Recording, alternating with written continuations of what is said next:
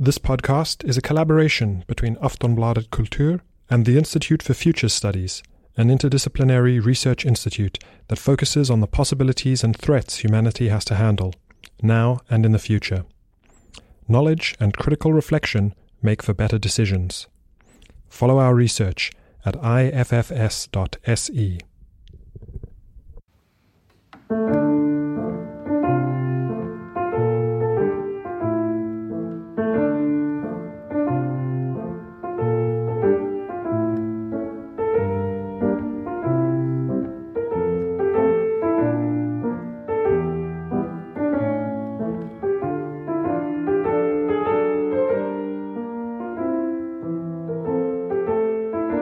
Welcome to a new episode of The New World, a podcast made by Aftonbladet Kultur in collaboration with the Institute for Future Studies. My name is Karin Pettersson. I'm here with my co-host Georg Diez.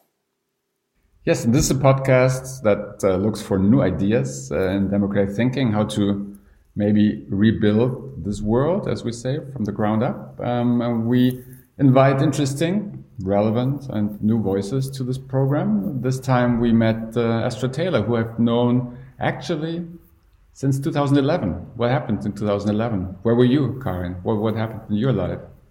Well, I was in Stockholm trying to analyze and write about the effects of the financial crisis, as many of us did at the time. But you were in New York, Lower Manhattan, hanging out. I was, of course, protesting in New York. I mean, you know me. I'm the guy. So you're the activist.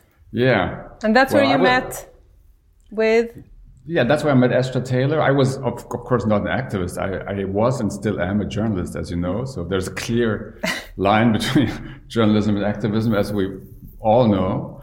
So I was covering the Occupy Wall Street protest that really sort of changed me and I think a lot of people. And Astra Taylor was very instrumental in that protest movement. And that's, I think, still something that I find relevant in her thinking about democracy, how to really sort of start it from scratch. So that's actually what happened at Occupy in a lot of ways. That with all the difficulties, as it turned out, you can't just rebuild it without sort of falling into the same traps in some way, it seems. And we talked to Astra Taylor about the book Democracy May Never Exist, but You Will Miss It When It's Gone. And I think it was an interesting discussion because it goes back to Occupy Wall Street. It goes back to what happened these last 10 years. But it also, I think she points to the fact that many of the policy discussions, but also discussion around democracy and who's included in the us, in the we, the ideas we're having now about that are going back to what started with Occupy Wall Street and maybe the fallout after the financial crisis. So it was an interesting discussion, I think. And Athens, of course, Athens. What? Also and Athens, of course. So both, it goes back 10 years, but also 2,000 years. Yeah, but I think it's interesting to rethink that financial crisis also from the perspective of today. That's also in the conversation, this interesting aspect of how I think the thinking about climate change or climate crisis changed the way one thinks about the horizon or of time and democracy and how the future generations or the interests of the future generations need to be addressed and represented. So as to your point, it's a constant, and I think that's a very interesting story of democracy, or that's the story that she tells, that it's always growing, it's always expanding, it's always it's more it's including more and more people, and not only people. Now it's also including nature, animals, time, and at some point everything. So that's the horizon that we talk here about. So let's listen to it, or let's play it. I really enjoyed the conversation, and let's listen to it. Enjoy.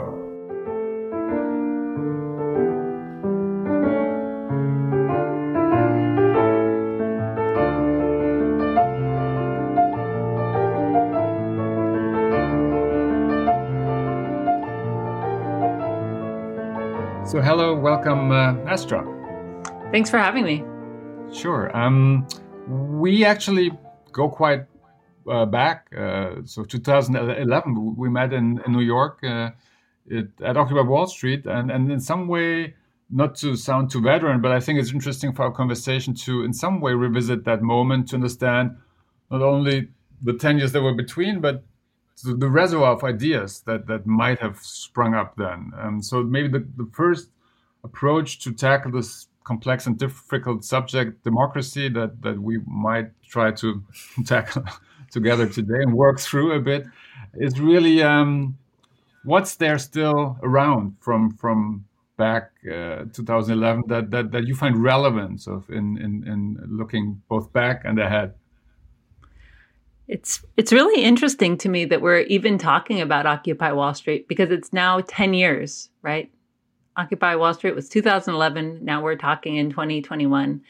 And in those early days of that movement, I had no idea what the legacy would be, what the consequences of it would be. And in fact, there were a lot of reasons to be skeptical of Occupy Wall Street. I mean, it was not exactly the most strategic idea. Let's camp in a little park in Wall Street. And also, the Occupy Wall Street movement refused to make demands of the state. It essentially had the position that making demands of the state was a kind of validation of a political system that was deeply flawed. And so the idea was essentially, that we would sort of make demands that exceed the ability of the state to even fulfill them. So it was very, utopian. It was mostly focused on almost sustaining the encampment. So there was food, there were libraries. And yet it had this hugely transformative impact on American politics. And that's, and what it did was it injected inequality and class into the American political conversation. And those concepts had been so absent. I mean, it was this jolt to the culture at that moment. And that, for me was enough because I had spent my 20s, in this, during the aughts. So it was the George W. Bush years, the War on Terror. There were no political movements. It just felt like, a very dark time, a very apolitical time. There was no discussion of economics, of capitalism. And so for me, the fact that there was this protest that was trying to call attention to these economic issues was enough. It was enough for me to sort of join and figure, I might as well participate in this. I certainly didn't expect it to have the larger consequences it had. And those consequences were, I think they weren't direct. What it did was it opened the space. It put class back on the table, and definitely, has pulled the Democratic Party to the left in really powerful ways that we can discuss.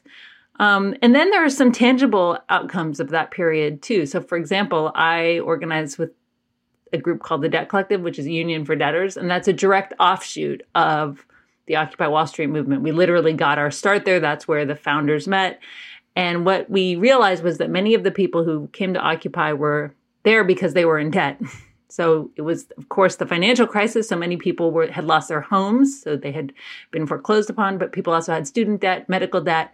Because they weren't being paid enough and still aren't being paid enough, they were using credit cards, they were borrowing, and that people were drowning. They're financially drowning. And so we had this idea that we would build a union for debtors. And what we've done over the last 10 years is really put the idea of debt cancellation, especially student debt cancellation, on the agenda. Joe Biden ran on student debt cancellation. We have managed through debt strikes and other tactics to erase almost $3 billion. So that's with a B, $3 billion of debt belonging to tens of thousands of people. So that's a very direct consequence, that we have helped people get out of these predatory and life-destroying financial contracts. But the ripples are still being felt. I think we're still in this moment because we're in another financial crisis. So it's, no longer 2008. Now we're in the COVID pandemic. And I think you see that we are responding to it differently. It's not my ideal. I think there's a lot that should be done differently. But in a way, I think because of Occupy, largely because of Occupy and the criticisms Occupy raised, we are responding differently this time around. So I think it's interesting to, on the one hand, look at, and for me, it was really a politicizing moment. And we had this discussion before, Karin and I, that I think for Karin, who has a much more political past, maybe it wasn't so important actually as for me. I come from this similar position that I was thrown into this politicized environment, coming out of a numbness, I guess, of the arts in some way. But I think listening to you, and maybe that is also a tension between Karin and me. So you talk about policy, and then there's also structure. And in your book, so if you talk about structure very much. So what are the fundamentals of how the system could change and shift? And I think we will get into that later, because that's what I'm interested in. And Karin sometimes gets annoyed with that. So she says, well, what are the concrete solutions? I'm saying, what are the sort of utopian potentials that we can explore? So that is the inherent tension, but it's also in Occupy Wall Street in some, because you say that these are really important sort of things to remember, I think, about Occupy, but actually it didn't change much in terms of structure yet, or did it? That's sort of, maybe Sunrise Movement, or maybe the Justice Democrats is a direct consequence of that. Maybe it did change more underneath, actually.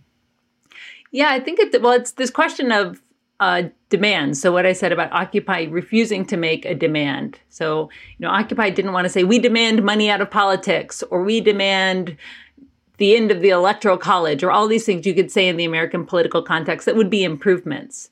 And I came out of that moment and, I want to win. I want to build power. I want to make demands. And so that's why I work with the Debt Collective, and we make demands. We make demands for the cancellation of all student debt and the advancement of free public college for everybody. But I definitely think the groups you mentioned, Justice Democrats and Sunrise Movement, they also learned from Occupy Wall Street. I actually interviewed one of the founders of the Sunrise Movement a while ago. And, she was a teenager, but she was just enwrapped by Occupy Wall Street. And so the movement was very galvanizing for them. What they saw was that something so small, just an encampment in a park, could catch the attention of the country and the world. And they wanted to harness some of that utopian spirit, some of that radical energy, but couple it with something a bit more strategic that would also be about changing policies. So they have their ideas that you need to build people power, which is the power of, protest, but also political power. So also be very strategic about how you engage with the state. So I think this is the thing, is movements, ideally keep iterating and learning from each other and improving on what's come before, right? So I think what Occupy did, though, was it opened this really critical space, because I was a very political person. I hung out on the left. I knew every leftist in New York City, but we wrote articles and we read philosophy. What Occupy did was it created a meeting space where suddenly I met all these people who wanted to organize a union, who wanted to build economic power and engage in campaigns that would be about actually trying to experiment with the tactics and theories we were, abstractly thinking about. And so it's really important. I mean, you can be a kind of quote unquote political person, but if you're not actually engaging in collective struggle, then it's kind of pointless. And so I think what's been interesting is how the ripples of Occupy Wall Street have opened space for these new forms of organization that you didn't see before. So from the Debt Collective that I organized with, to Sunrise, to the rise of Democratic Socialists of America, DSA. I mean, of course, that is an older group, but it was absolutely revitalized in the aftermath of Occupy Wall Street. So what you see is people with lefty political ideas actually trying to enact them and engaging with the state, engaging with electoral politics. And in the United States, that's a lot. I mean, other countries have, more dynamic political systems, have multiple parties, have left-wing parties. I mean, we are in a unique context in the United States where we have a two-party winner-take-all system, and figuring out how to engage with that and pull it left is actually, it's just uniquely challenging in many ways. But people are doing that, and there's less of a split between kind of outside people-powered movements and inside political movements. I think we see people being a much more kind of intelligent about trying to weave those elements together. I think it's so interesting. It's inspiring in a way to look at the American politics right now, and also maybe in the last years. I mean, and you say you look at Europe, and we have a different structure for democracy and parliamentary democracy and more different party structure. But at the same time, right now, it seems like the radical ideas, and even looking, and we can maybe come back to that more later on, looking at these massive policy programs that are now rolled out by this new president who everybody thought was like a centrist. That's kind of it's an interesting moment in that sense, and connecting to what you just said. But I would like to ask you, because the book that we read, and just to introduce that to also the podcast listeners, is the book about democracy, and it says the title is "Democracy May Not Exist, but Will Miss It When It's Gone," and it really is a book about.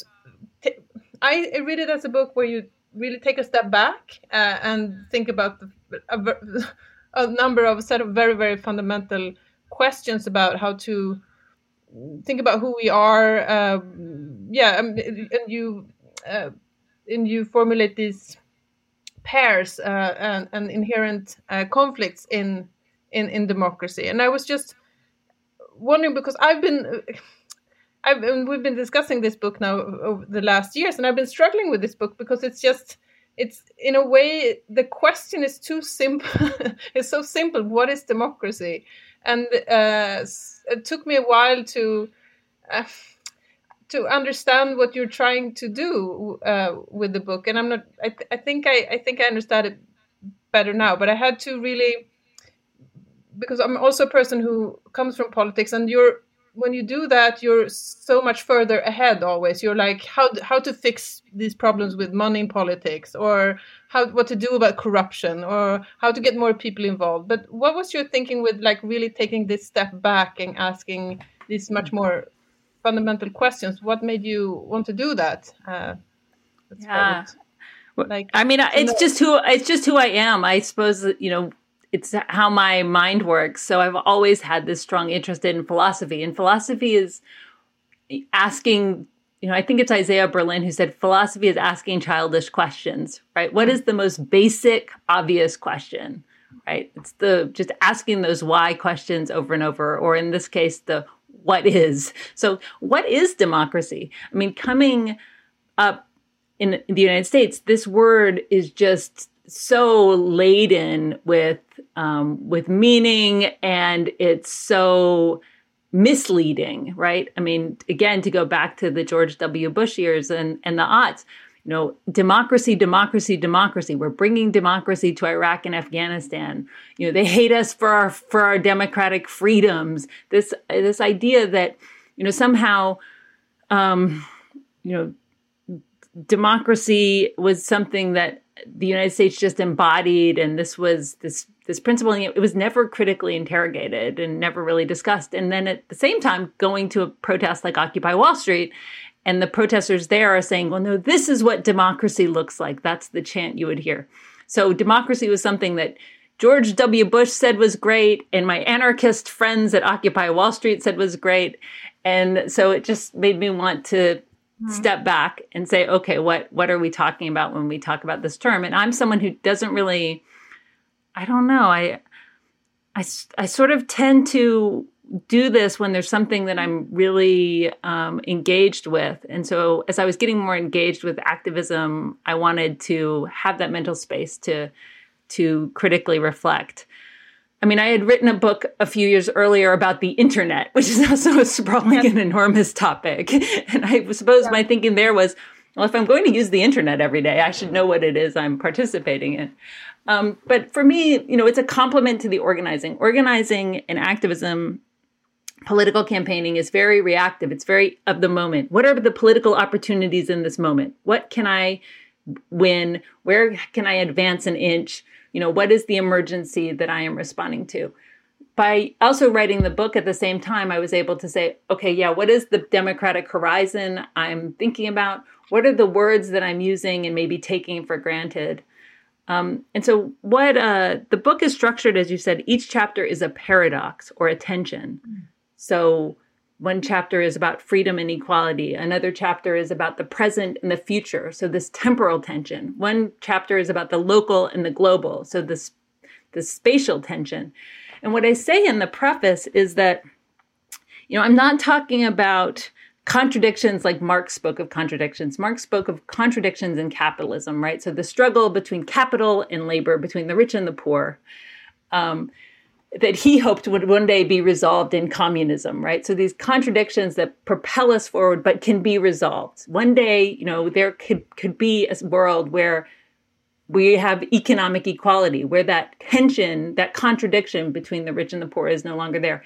And so I am very informed by Marxism. So I agree. I can imagine a world where there's not incredible wealth inequality. But I can't imagine a world without the tensions that I talk about in the book. We'll never resolve the tension between the local and the global, between the past and the future, between another one is inclusion and exclusion, figuring out who is in and who is out. And so what I try to do is unpack these tensions in a way to sort of remind myself and the reader of just why democracy is so hard. It is an inherently challenging thing because these tensions are at its heart and they are irresolvable, right? So our circumstances inform these tensions and maybe inflame them, but those tensions are always with us. Another thing that makes democracy hard is that it requires this philosophical view. It requires this abstract view, because at the heart of democracy is a philosophical concept, which is the people. The demos is an abstraction. It's not something that's just there like a king or a queen. When we say we the people, who is the we? Who are we? And this has evolved over time. It's going to continue to evolve. I think if democracy has a future, it will look very different than what we consider democracy to be. And so I think in a way, you actually have to take this big picture view if you want to talk about democracy, because it's an inherently abstract philosophical undertaking.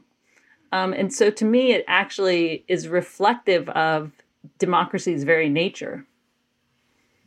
At the same time, it's also very concrete, as you point out. So I think one of the key phrases of the book is democracy is actually a verb. So it's something that you do. It's something that you live. And another text, I think, in the upcoming book, Remake the World, is about the art of listening, or how listening is in a way a very essential part of democracy. Connecting, I guess, in some way to Danny Allen's book about talking to strangers, so where democracy begins, and sort of in that space. So I think that's, for me, also was a moving aspect of the book. But I read it as in a way as Karin did, also as you lay out these contradictions or these factors, but they are somehow not evident. So if they are always there, but it's important. So, and that's also a later phrase in the book, to reimagine sort of how we want to live as a people in collective self-rule. You need to open the past and the future at the same time. And in some way, I think that's what you did. So you opened up these barrels of time, or of essential conflicts in how decisions are made. So if I found that interesting, the conflict versus consensus. So all these basic questions that connect in some way to an anarchist view of the world. So because you go past this presentism and say, well, people, this could all be different. And here are some of the options of how it could be different. You don't lay out the answers. You have a lot of questions. That I find very appealing in some way, to engage in a democratic conversation more than come with a program.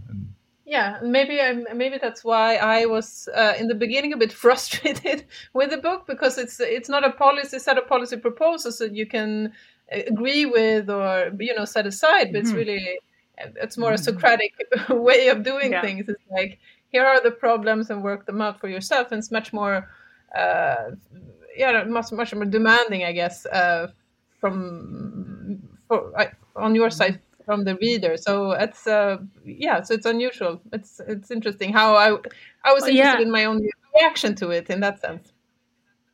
It's interesting because I was consciously trying to do something different than the many books that do end with the policy proposals. I mean, especially, again, in the U.S. context, there's so many books. And the last chapter is, we need to get money out of politics. We need to, fix our gerrymandered political districts. In other words, make our districts fair. We need to do X, Y, and Z. And, I feel as an organizer that I always feel frustrated by those books because I'm like, okay, well, the challenge is not knowing what we want to do. The policies are obvious. I mean, I have a list of policies. The problem is actually building the power, right? In other words, the real challenge and the thing that needs intellectual energy and needs resources is building the power to have the possibility of passing these policies or changing the system. I like solutions are a dime a dozen. The other thing related to that in the Socratic method, the Socratic approach is that I guess for me, there's this question of, what does democracy demand of the demos? And so in the film that goes with the book, What is Democracy? I end up, turning that idea of Plato. Plato, is a kind of touchstone in the film, his Republic. And of course, Plato famously says, we need a class of philosophers, of guardians who will run the city because they love wisdom. And, my view is that democracy actually demands we all think philosophically, that the demos think and deliberate and wrestle with these tensions and, come to ideas on their own. It's not just about telling them, oh, this is the 10-point plan. This is what you should think. Get in line. And so I suppose the book reflects that political conviction. And it's a conviction I have as an organizer as well. Organizing isn't telling people, do this. Right? I mean, that's part of it, is saying, hey, these are some ideas. This is the more strategic thing we could do. But it really is about cultivating an ability to think critically and empowering people to think for themselves and to reflect critically on the world. So I feel like it's also just part of my political and educational ethos, is that we have to move beyond just sort of, oversimplifying things or just spoon feeding people or whatever. But that makes things more difficult in many ways as well. And it relates to the listening that George brought up, because I think we put too much emphasis on sort of the speaker and people having the solutions and this and that, and not the actual aspect of dialogue, which involves also listening to people and having a bit of humility in our politics. That's why I found it so interesting. Maybe we can work through one aspect specifically that relates in some way to Occupy Wall Street to clarify also to go ahead. So because I think you have solutions actually that are in the book, so that you hint at. So but it's such this interesting back and forth. So the way the politics are framed now, as you say, or it's as a discursive field, is in conflict. So if you have different arguments about the same issue, and then you have elections to work out how to go ahead. And there's another model, which is consensus model, which is more the Occupy Wall Street model. You work together to common agreement of how to move ahead, which is different. But you sort of say this is also problematic. You say so. Maybe you can elaborate on these inherent conflicts. But there is a nucleus of a different sort of a different system. I think that's both different in media and in parliamentary democratic practice. Maybe we can work through some of these contradictions to get to a lighter spot in that question. Yeah, it's funny. I had forgotten that was a chapter. I was like, what are the contradictions or tensions that I even write about? Because I sort of process things and put all of my energy into whatever the book is or the film or whatever it is I'm working on. And then the minute I finished it, it like exits my brain. But yeah, there is a chapter on consensus or conflict. And this is, one of the paradoxes of democracy, right? It depends on both. I mean, it is about a kind of adversarial relationship. So we have, parties that are fighting for advantage. We have classes that are locked in conflict. But also it's about forming consensus and forming agreement and finding ways for people to forge a kind of middle ground. And so there are different spaces in which sort of conflict is tuned up, or consensus is emphasized. And I guess that chapter sort of argues that there's no panacea there, that we just have to have that. Again, we have to live in that tension. So Occupy Wall Street famously ran by consensus. The idea was that, we weren't going to just have majority rule. It wasn't going to be a situation where, 51% of people vote and that's it. That means the other 49% are effectively disenfranchised. They lose. And instead, we will sit in our assembly and talk it out until we reach a consensus. But that also what that did was it enabled a small minority of people to actually derail things. So it was this sort of utopian idea that then would backfire and become very frustrating, because what if there were a few intractable folks who just said, no, I refuse to agree.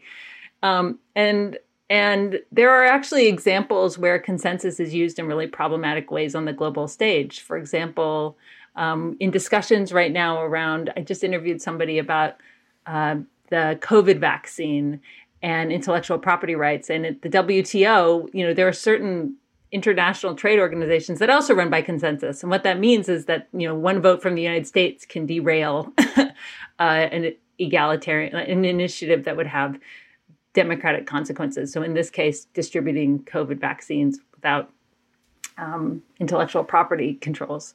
So consensus is not always such a progressive thing. I think it's important to kind of flag that. But what I was working that out. I think that chapter was important to me because as I was figuring out how to help build this debtors union, the debt collective, it was really thinking about how do we handle conflict, and realizing that there are certain moments when, people or groups really do have interests that cannot just be reconciled, right? There are moments when you are in an adversarial political position. There is no middle ground. If you're talking about, a community, for example, that wants to protect its water supply, and a corporation that wants to get rid of its, toxic waste, you're not going to come to a consensus about this. That's a conflict. And, one side needs to win. The rights of the community to free water to clean water needs to prevail over the corporation that wants to pollute.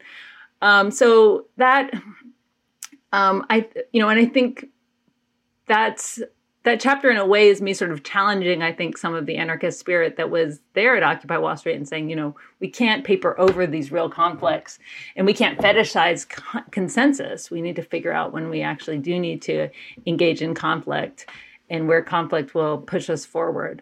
But it's tricky. This is, in a way, I can see why the book is unsatisfying, because it doesn't just come down and say, okay, these are the precepts. This is when conflict is useful. This is when you can actually have a hope of having consensus. There has to be that flexibility. Karin needs that guideline. I think it's really challenging. It's challenging in a group because I think it is healthier, as I run this political organization. It's healthy to aspire to consensus as much as possible, but you need to have methods for dealing with conflict for when something is adversarial, should that arise, right? Like you need to have rules and guidelines. So, okay, we are reaching an intractable issue. We are not coming to harmony on this. Here are the procedures. Now we're going to have a vote. And the majority is going to win because this is a conflict, and we need a method to resolve this conflict. And it's not, I don't think that there's a hard and fast rule for every context, but it's one of these things where you kind of can't just come on one side or the other.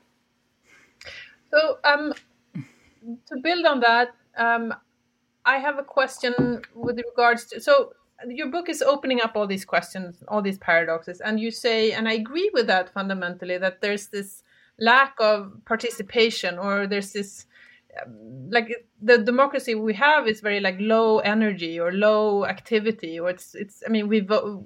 If you live in one of our countries, you get to vote in elections, but there are big parts of society that are just excluded from democracy, like the workplace or schools. But it's also a problem that people don't spend the time. They don't engage. They don't, they don't spend their time in organizations or NGOs or in volunteering. They just, they're passive and they don't put in the time. And what do you think? I was interested in your essay on how maybe debt in itself and this version of capitalism that we live in is passivizing, or is creating passive citizens. But could you talk a little bit about what you think the obstacles to participation and to being more active as a citizens really are? Is it human nature, or is it more material conditions, or what's stopping us? What's stopping us? Yeah, it's a big question. I don't know. I think that I do think that the political, social, and economic structures that I live under in the United States do encourage a depoliticization of the public, right? I mean, on a basic level, wages have stagnated in the US for the last 50 years. So the average person has to work so hard to survive, to keep a roof over their head. So I have nothing but sympathy for people who are not active citizens when they're working 2 jobs, and those jobs are really stressful and demeaning, and they're, and then they have to rush home and take care of their families, and there's no child care help. There's no support for taking care of elderly loved ones. So people are overworked and burned out. And certainly the problem of debt is part of that, because again, as wages have stagnated and social services have been slashed, more and more people have been forced to debt finance their basic needs. So people are struggling to make these monthly debt payments that sometimes, for some people, their college loan payments in the US are $1,200 a month, right? It's like you're paying rent twice. And that is, it was certainly known at the beginning that this would have a depoliticizing effect. So, for example, if you go back to the early 70s, Ronald Reagan, before he became president, worked very hard to impose tuition and student debt on students at the University of California, because he basically said this, I'm paraphrasing, but he basically said, if they have to pay, they'll stop picking up these protest signs, right? Like, make them pay and they'll quiet down. And so there was certainly a sense that by burying the public in debt, there would just be the consequence would be that people would be less politically active, less likely to make demands for redistribution. Ironically, the poorer they got, the less empowered they would be to make demands of redistribution. So I think that is part of it. I don't know. I think there's something, I kind of want to say something different though right now, which is that I think there's actually something really problematic though about depending on people who have activist personalities to be the main political force. Like, I respect people who don't want to do politics and activism all the time, and who care about other things, who care about, quality of life or gardening or being with their families, right? And so this is why I think in the book I'm interested in sortition and in citizens' assemblies, and in calling up, in basically making forcing, I'm like, talk about coercion, but forcing people to participate through random selection so that we actually get a broader sense of where people's values are and priorities are. Because there's some, I think people who tend to be activists, who tend to be very political, we're not necessarily reflective of the mainstream values. We tend to be more ideological. And, I think then what happens too is there's this idea of like, oh, well, only a certain type of person is into politics, right? It's almost like it's your subculture. You're an activist, and so this is what you do. And I think it needs to be something that's more generalized. So I think there should be the creation of structures, that create a kind of, regular duty that goes beyond voting, but where you participate in the running of your society. I think there's lots of evidence that that's a pretty healthy thing to do, given the way some citizens' assemblies have played out in other countries. And and that there should be a kind of sense of civic duty, and there should be structures to facilitate that, so that it isn't just a question of, what is your what is your personal preference, and so leaving politics to the people who just love politics. I don't know. There's something that seems off about that to me. I just think. No, and I think in the book, it's also there's also this very important argument that it's if you want to, we do have a big problem at this stage of, late capitalism with money in politics and corruption, and it's also a way to inoculate, in a way, political system to randomly select people, because then they're not dependent or beholden to donors or parties or anybody. They just fulfill their duty for a time and then go back to whatever they did before. So the incentives would be different, because they wouldn't want to be maintaining their role as an office holder. Yeah. They wouldn't be needing to raise money for their next election. Right. All that. I think that would have beneficial effects as well. But certainly, I think, if you are, and sometimes I think that people who tend to be activists, we just we're willing to spend a lot of time in meetings, or we have a lot of time to spend in meetings, right? We have a certain amount of privilege, so we're able to devote the hours and the energy to whatever our causes are. And so that is, that also creates all sorts of inequalities that I think a truly democratic society would try to address and rebalance.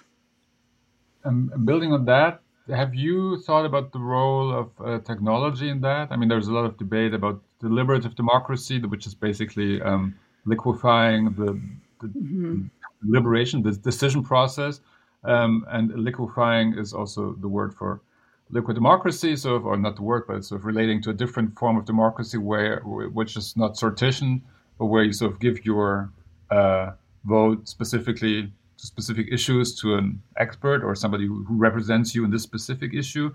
But there's also the more radical approach, and I would be interested how you sort of continue to work in technology or thinking about technology. The most radical approach would be, or that I've heard so far, is that you could constantly, that you have an automized representative who always represents you, basically, who knows how you would vote on gun control. Maybe you're for gun control, but you're pro ecological issues. So that would be like a constant deliberation process, but facilitated by technology. So it would take out, in a way, all middlemen, which would take out elections then, or just it's decisions. So elections are not constitutive to democracy in any way. No. So it would take away elections, but it would be like a constant decision-making process that wouldn't involve necessarily you being able or necessitate you to be present all the time, but it would give you the model, or the energy that you are who counts in a way. But the question is more abstract. So can continue to work on thinking about how technology could feature into enhancing or democratizing democracy, actually? I've written a lot about technology, since I wrote my book, The People's Platform, which is a kind of basic political economy of the internet. And I write more about just, I do write less about how technology could be used for good and more about the ways it's being used to concentrate wealth and power, and the way that the underlying business model ultimately drives the technology we get, So, it's interesting. Right now, we see technology being deployed in lots of ways that are very destructive for democracy, and not just on the level of sort of Facebook and misinformation and the things that we hear about. But for example, in the United States, there have been a lot of stories recently, and one actually connects directly with the Debt Collective's work, where the government builds its websites purposefully so they don't work, so that people cannot access the benefits they're entitled to. In other words, you keep people off of the welfare rolls by making it so they cannot even apply for benefits that they have the right to get, right? So they make the website broken on purpose to enforce austerity. And I think this is, that's where we're at. That's where we're really at. The question of how we would then use technology to enhance democracy is, it's just seems utopian in that context. I guess for me, there's something I don't know enough about the examples you're given. I'm intuitively instinctually kind of skeptical, because I think what's interesting to me about the idea of sortition, or, for example, the citizens' assemblies as they've been used in like Ireland, it wasn't really about every single person having a proxy or voting, right? It was about a kind of body standing in for the whole. So, a few hundred people who were representative of the demos, and then they're kind of deliberating on behalf of everyone. And people are able to follow that deliberation. So, for example, in Ireland, the Citizens' Assembly that was talking about whether or not to amend the Constitution to allow for abortion. And I think there's something, interesting about that. I think also the thing about getting rid of elections and having selections, having these random groups of citizens called up, is that that's the consensus side, right? Because what these groups of randomly selected citizens are doing is they're trying to find a consensus. So I wouldn't want to totally abandon elections, because elections are about conflict, right? They're parties who have different views contesting for power. And I think that's important too. So I guess I would kind of love to see a situation where in the United States, we had the Senate, and maybe the Senate was an elected body, and then Congress was a selected body. Like let's have two houses, and they're peopled in different ways through different means. I think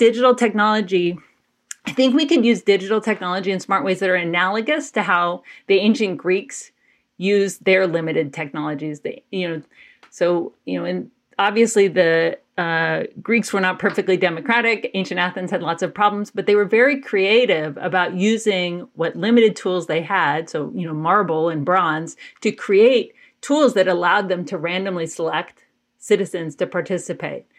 And so I think, what we could do with digital tools is use them to call people up to deliberate in person and to really randomly select people to make sure it's representative, to make sure it's not being corrupted in any way. I think we, can use technology to foster sort of in-person discussions.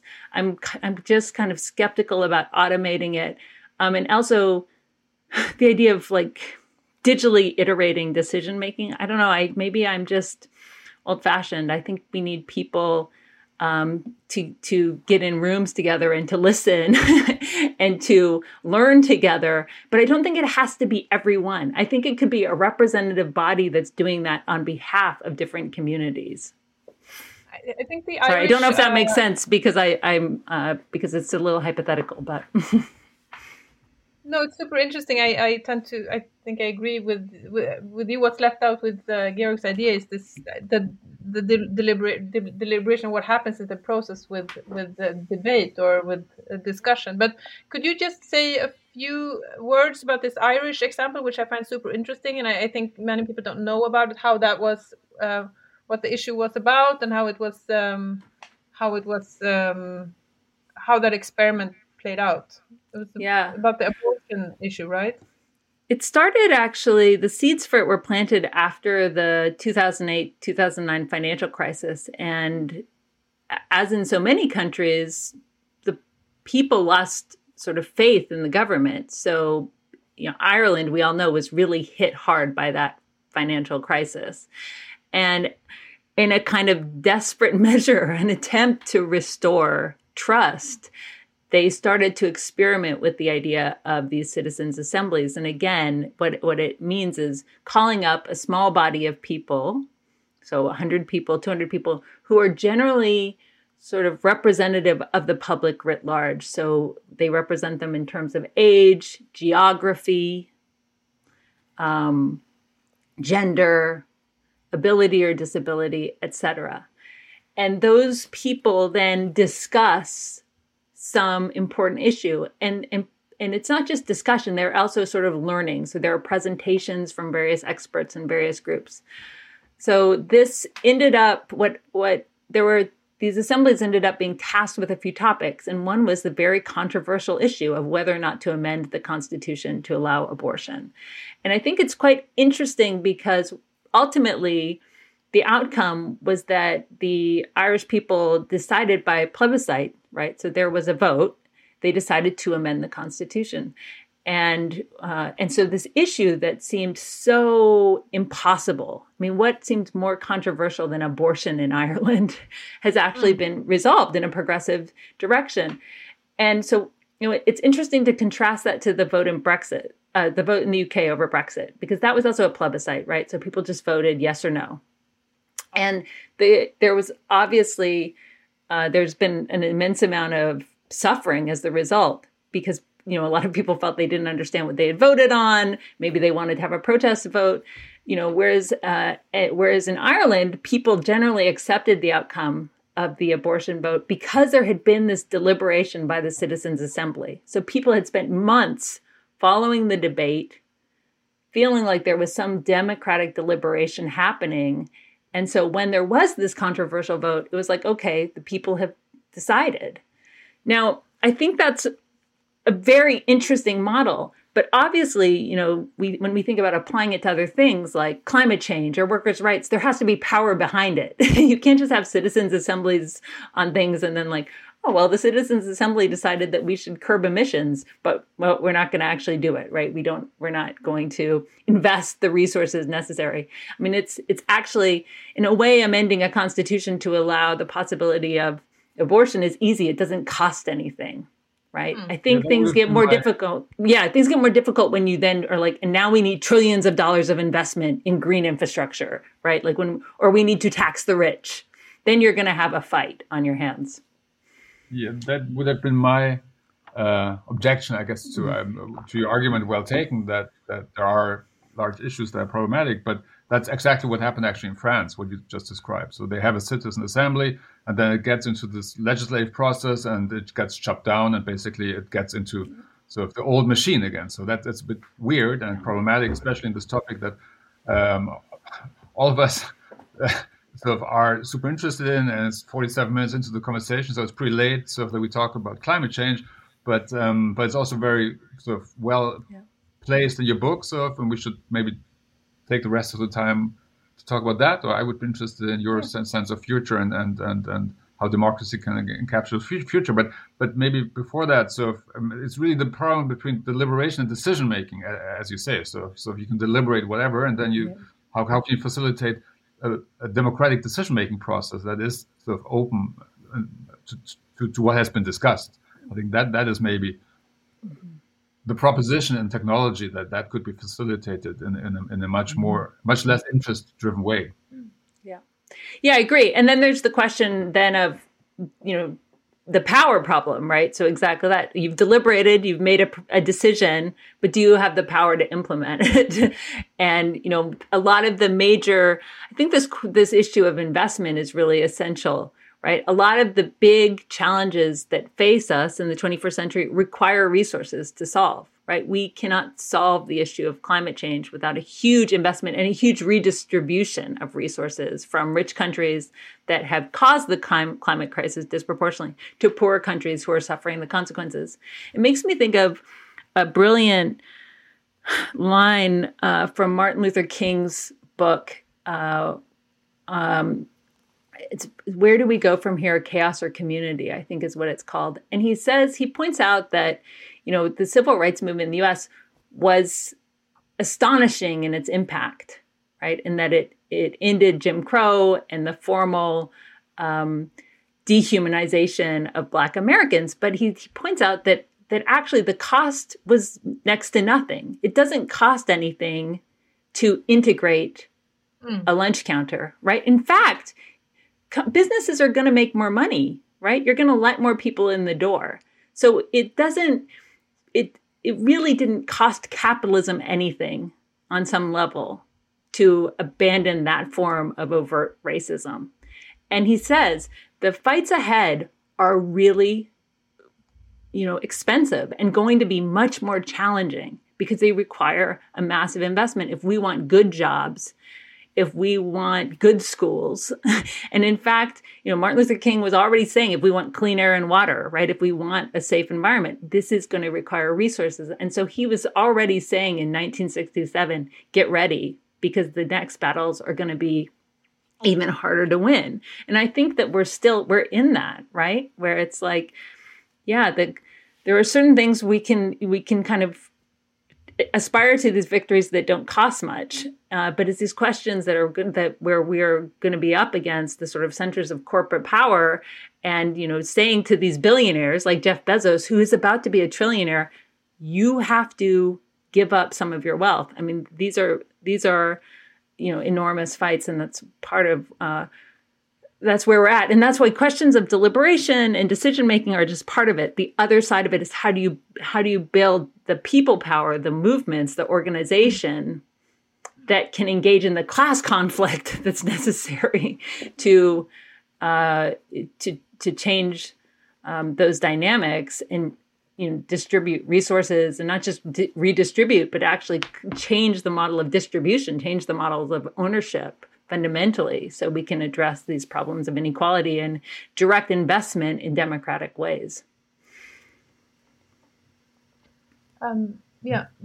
So to the point of climate change, I think it's interesting to understand what you point out in the book. So the fundamental question is democracy able to deal with the question of climate change, and how does it need to change? And I think some would say it's on the decision-making side, so that's the problem, or on the power side, interest side. But you have a more fundamental approach in some way that then again needs to be implemented in decision-making, that you think there needs to be a different time horizon, or there needs to be we need to think differently about maybe also one person, one vote, actually. So if if you take climate change seriously, or take the future seriously, or take the future into the process of democracy, it changes a lot, not everything, but a lot. Mm-hmm. Maybe you can expand on your thinking and how democracy just would need to change on on conceptual level to adapt to the challenge of climate change. Yeah, I think this relates to my sort of underlying sense that democracy is ever evolving. So the demos, the question of who we the people are, is expanding. So, at the founding of the United States, it was just a small subset of property owning white men. And we've expanded that. At first, then all men, regardless of their income or wealth, could vote. Then, formerly enslaved people were enfranchised, and women. And in that chapter, I say, well, what, the demos, if we're going to have a habitable world for future generations, then actually we need to figure out how to include the unborn generations to come in our democratic deliberations. And we need to expand the time horizon. And I think it's not quite so crazy when you think about the fact that actually, in a way, people who lived before us are enfranchised. When if you live in a society like I do, where we fetishize the Constitution, I mean, that's basically giving a small subset of dead guys an incredible vote, right? They have this outsized vote over the people who live in the present. Meanwhile, the people of the future have nothing. They have no say. They have no seat at the table. So I think it's, this question of democracy's relationship to time is really interesting. I think democracy also, is something that kind of tends towards a slow time horizon. These questions of deliberation, decision-making, like they are best when they're kind of slow and you have the time to do it. And I think as citizens, we need to have time to do democracy. This goes back to the question of why is the public kind of apathetic? Again, because they're working two jobs. They're stressed. They don't have time to participate politically. So that's actually a real problem when we're facing a climate crisis as we are today, where we literally only have a few years, right? Like we're running out of time. It's an emergency. So I do think there's this fundamental philosophical challenge to us, right? To figure out how we incorporate these other time registers into our democratic practices.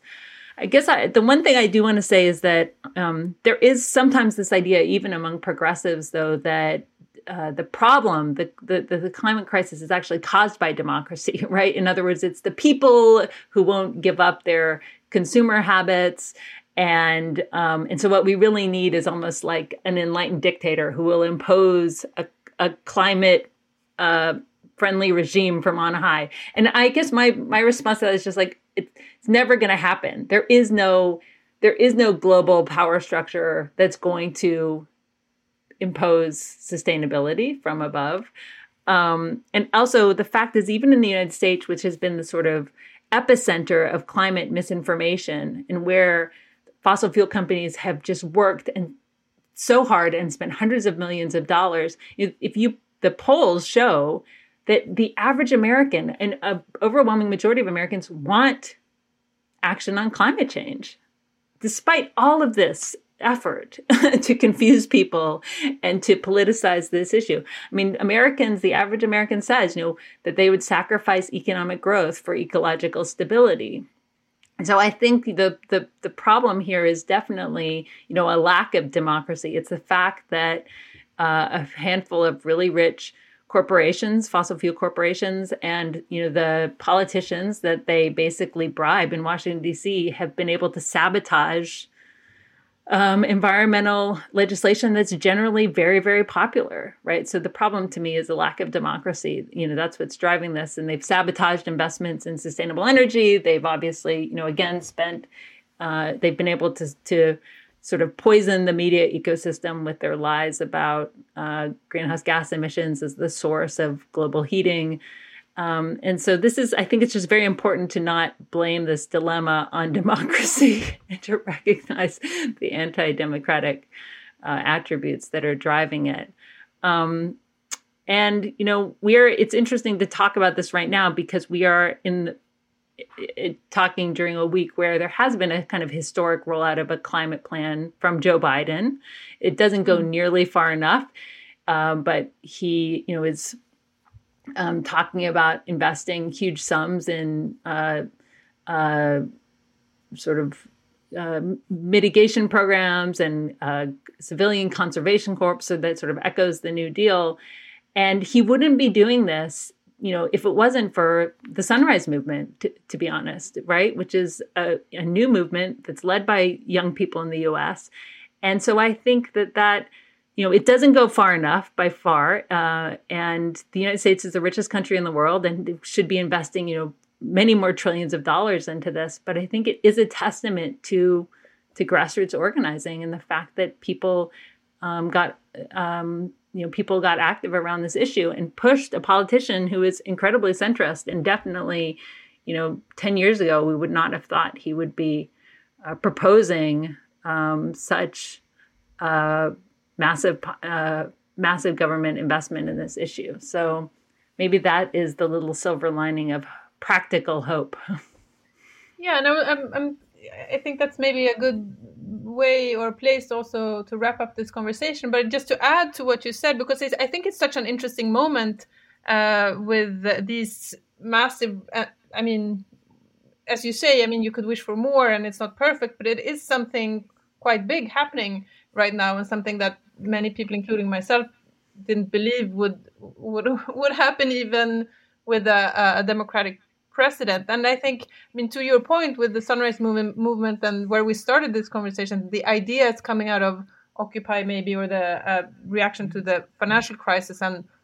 But it's also, is it not a consequence of organizing for people to go vote? If it wasn't for the very, very fucking slim majority in the Senate, it wouldn't be possible to get this legislation through your Congress. So it's also, it's ideas, but it's also what you talked about, just getting people involved in the democratic process. So yeah, I think that's hopeful in a way. In spite of everything, in spite of all these efforts to enfranchise people and to get people to be disengaged, then enough people were engaged to make this possible.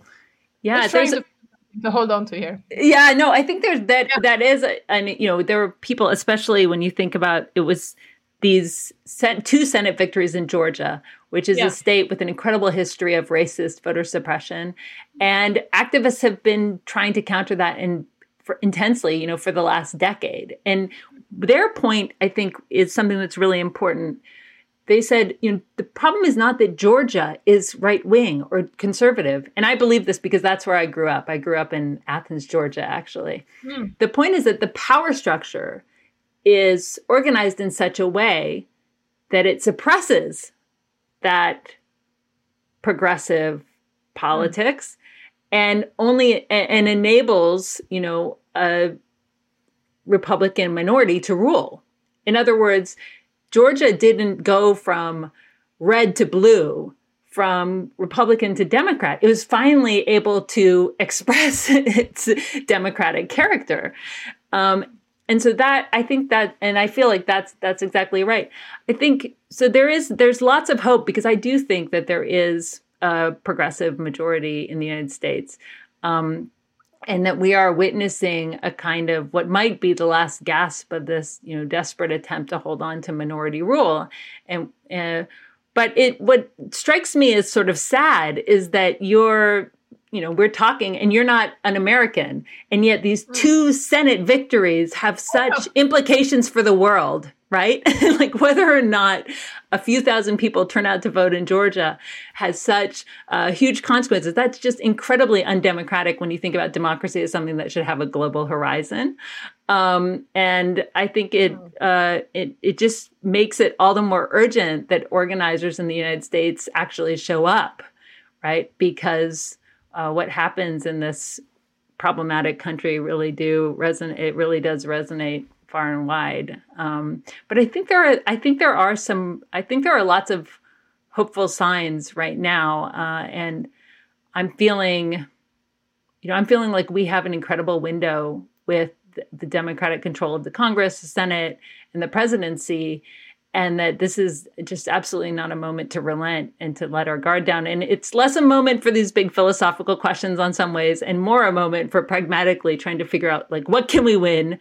Can we in this moment increase the rights of workers to organize? Can we win debt cancellation? Can we win a job, government investment in good jobs? Can we make the climate policies that Biden has laid out even more robust? I mean, this is a moment, I think, in the next year and a half to just really push from the left for everything that we can get, because you never know what's going to happen next.